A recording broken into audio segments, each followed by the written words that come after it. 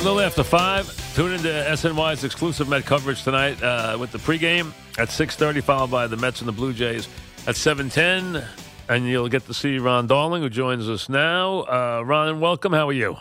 Hi, Mike. Nice to talk to you again. Hi, Ron. Got a lot to get to you with interesting stuff that's going on with this pitching staff the last couple of days.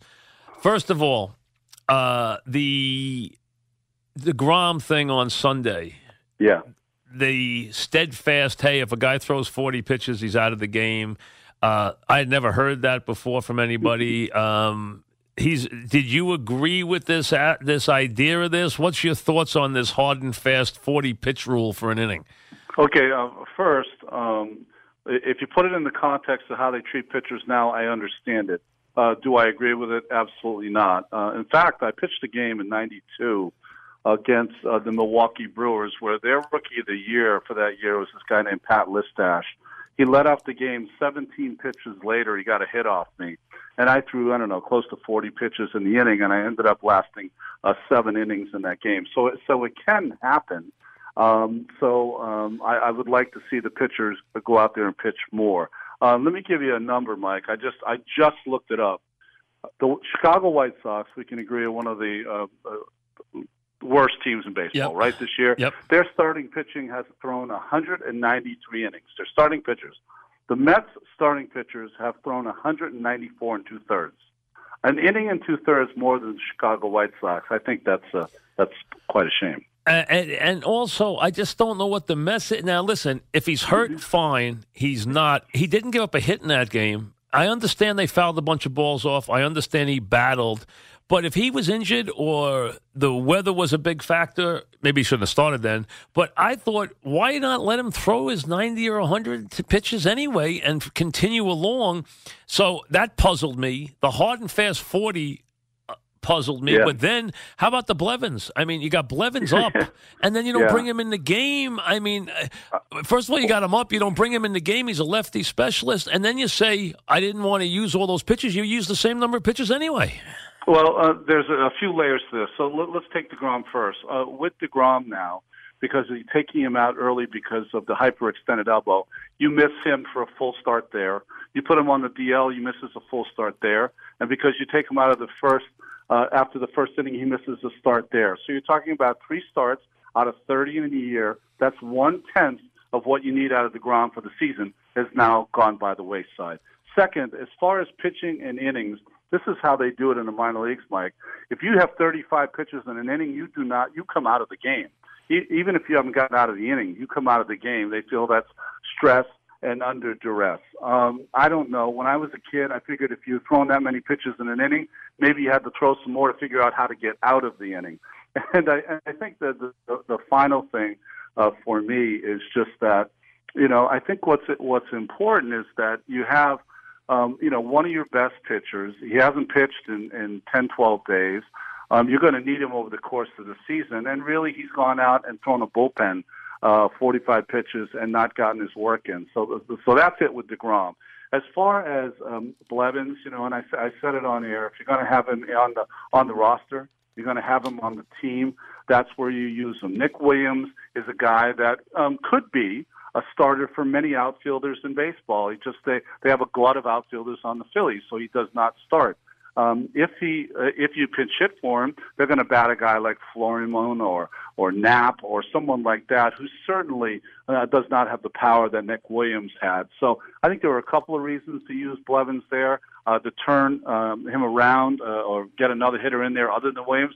Or if you face Williams, we always talk about the numbers, and the numbers are that Williams was 0 for 3 off Blevins. So, you got to use those numbers too. And finally on DeGrom, Mike, the analytics have gone to such a place where if you throw 35, 40, 45 pitches in an inning and give up some give up some foul balls or whatever, the analytics is starting to tell you now that guy is absolutely going to have a bad start, so you take him out of the game. And I just don't understand that. Especially with DeGrom, he hadn't given up a hit yet.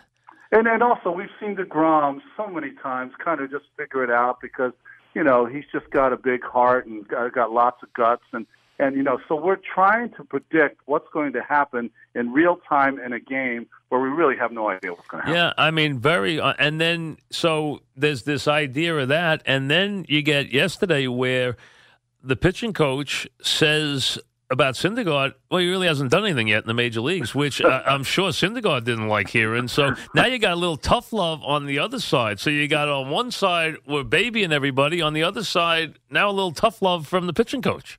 I think that what happened with Island and is that what he was trying to say is that, a question was, I think, posed to him, Syndergaard should be a perennial Cy Young candidate. And I think Island took exception to it only because, he's seen a lot of good pitchers in his day. And, when you look back at it, Noah has done so much at a young age as far as being 25 and being a dominant pitcher. But, he does have 25 wins in the major leagues. He doesn't, he's not at Kluber or Scherzer. No, he's not Scherzer. Absolutely. No, yeah, absolutely. He's not at any of those levels. And we had a number the other day, which was interesting.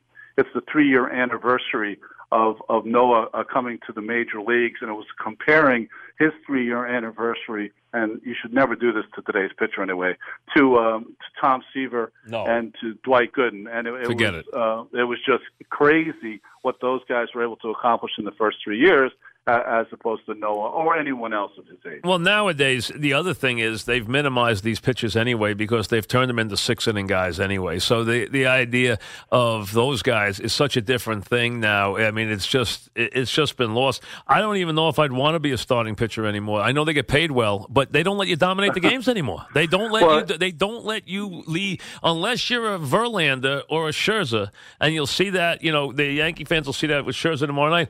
I mean, those guys come in, and their idea is, I'm pitching 9. If I don't pitch 9, I'm pitching 8. I mean, they're in there actually to pitch the game. Mike, people are going to laugh at us and call us old dogs, but I will tell you, when you think about it, it's going to be in our lifetime, and it's probably going to be closer than you think, where we're going to have a game where the starter really doesn't even matter. You're just going to have a guy out there for a couple of hours. Hopefully he goes 6. Maybe he won't.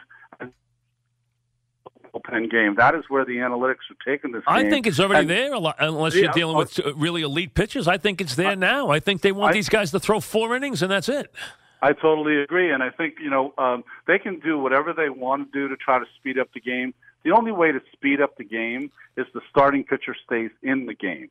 That's the only way they'll ever speed up the game. The games from yesteryear were 2 hours and 15 minutes because 2 guys went after each other for that time and didn't come out of the game. So I don't care what they do or what they try to do or whether they try to hurry up the relief pitchers or this or that.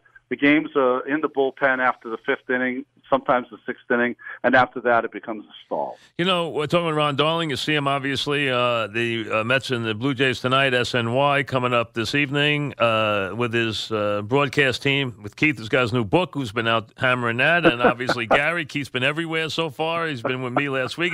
He's done that's the thing about the books. You got to do 1 million appearances, and Keith's out there pounding away. I'm sure he's had enough by now. I'm sure he's a little interview. I'm sure you'll hear he's a little interview weary by this evening. You know that? He is going to be exhausted for our games. I don't know how he's going to make it through it. Absolutely. I guarantee you he's going to be. I said to him the other day, I said, do I get an early interview? He says, yeah, this is one of the first. I said, good. I don't want to get you on the 50th, That's right. That's right. The Mets in 19 and 18. Okay? Yeah.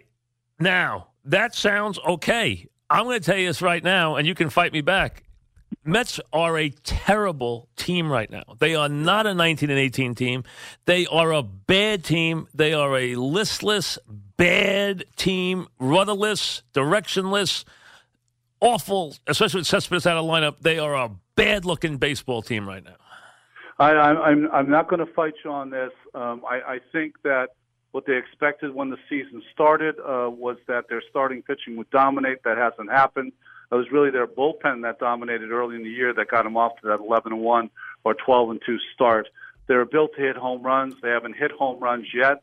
That's a big issue. They're not hitting with runners in scoring position. That's a huge issue, which leads to scoring a lot of runs. So, they certainly haven't been an exciting team to watch so far. Are they as good as they were when they were 11-1? Of course they weren't. Are they as bad as they've been lately? I don't think so. They've got to be better than that. But There's a lot of things that are happening around baseball, Mike.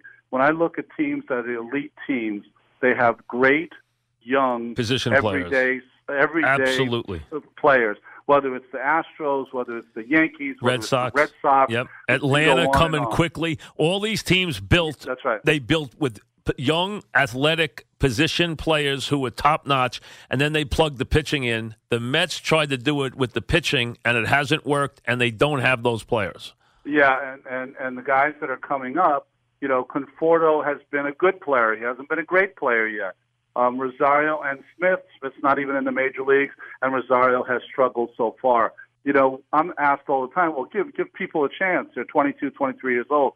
These kids spend their entire childhood playing on these travel teams against the best players in all of America, all the states.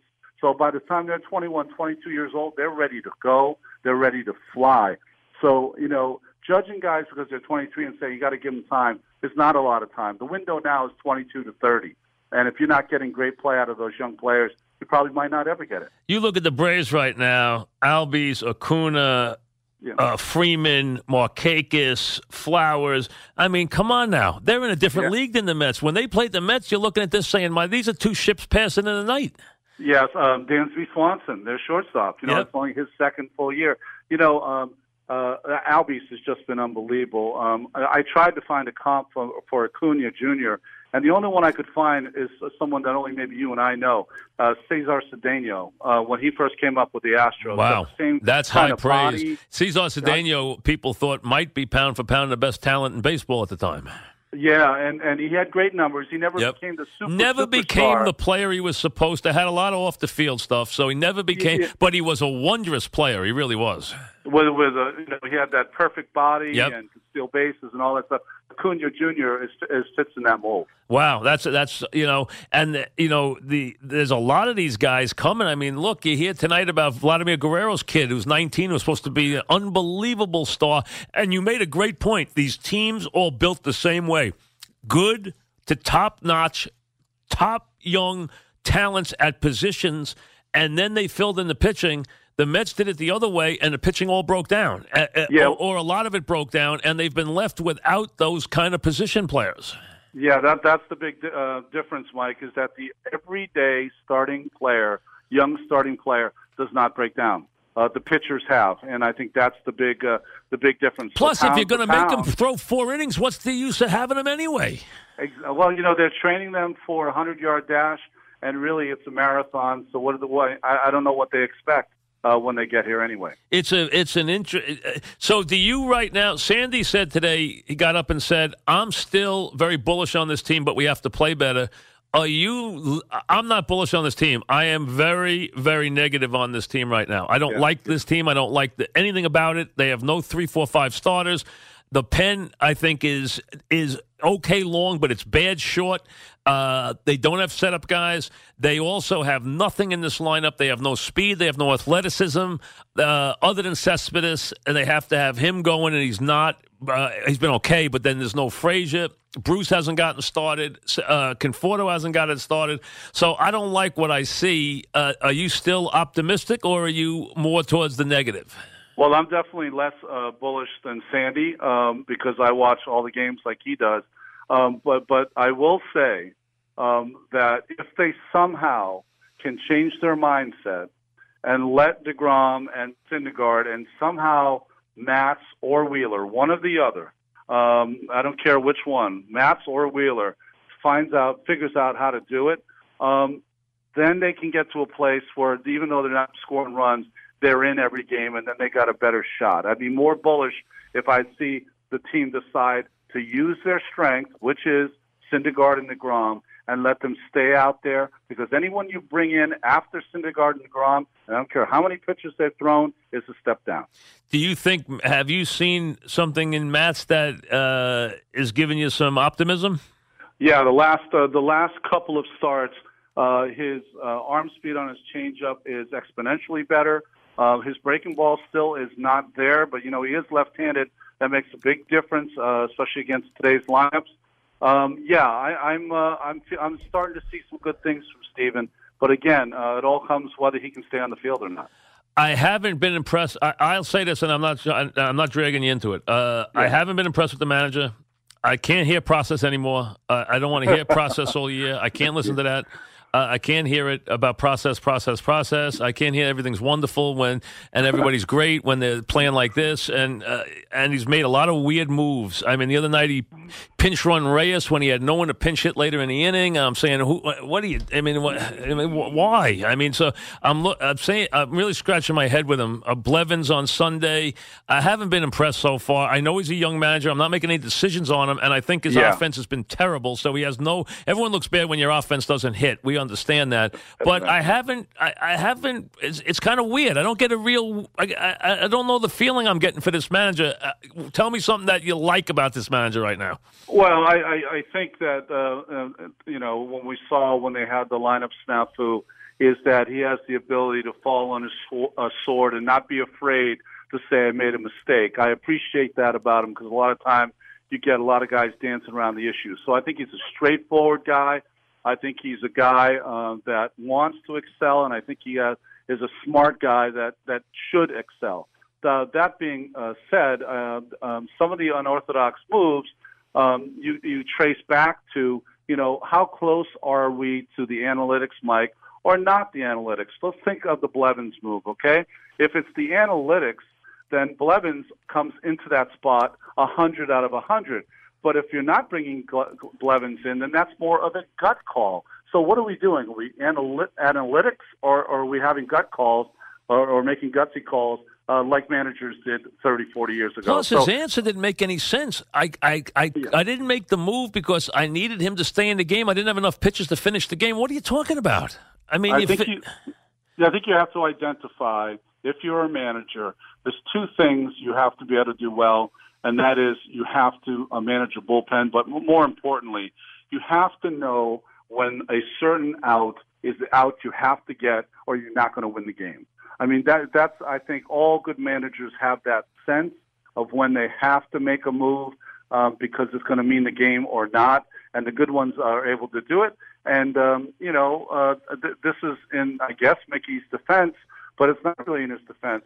These teams, ownership groups and general managers have decided that having experience doesn't matter at managing at the major league level. I think that's a lot of BS, in my opinion. I think the more experience you have, the more games you've seen, the more times you've had to make decisions under duress, the better you'll be at it. And that only makes sense to me. They want guys to get along with players now. That's all they talk about, and I don't understand that myself. The other day in basketball, they fire a guy who won 59 games, who benched his star who was stinking up the court, and he got fired. So, I mean, it just tells you that, and he came in and said, I'm going to love the players, I'm going to relate to the players. How about holding them accountable? I mean, to me, they're getting paid a lot of money. Why not ask them to go out there and perform? I mean, and you know what? If not, we'll get someone else to perform. You guys got special jobs. There's always someone looking to take your place. It's a competitive business.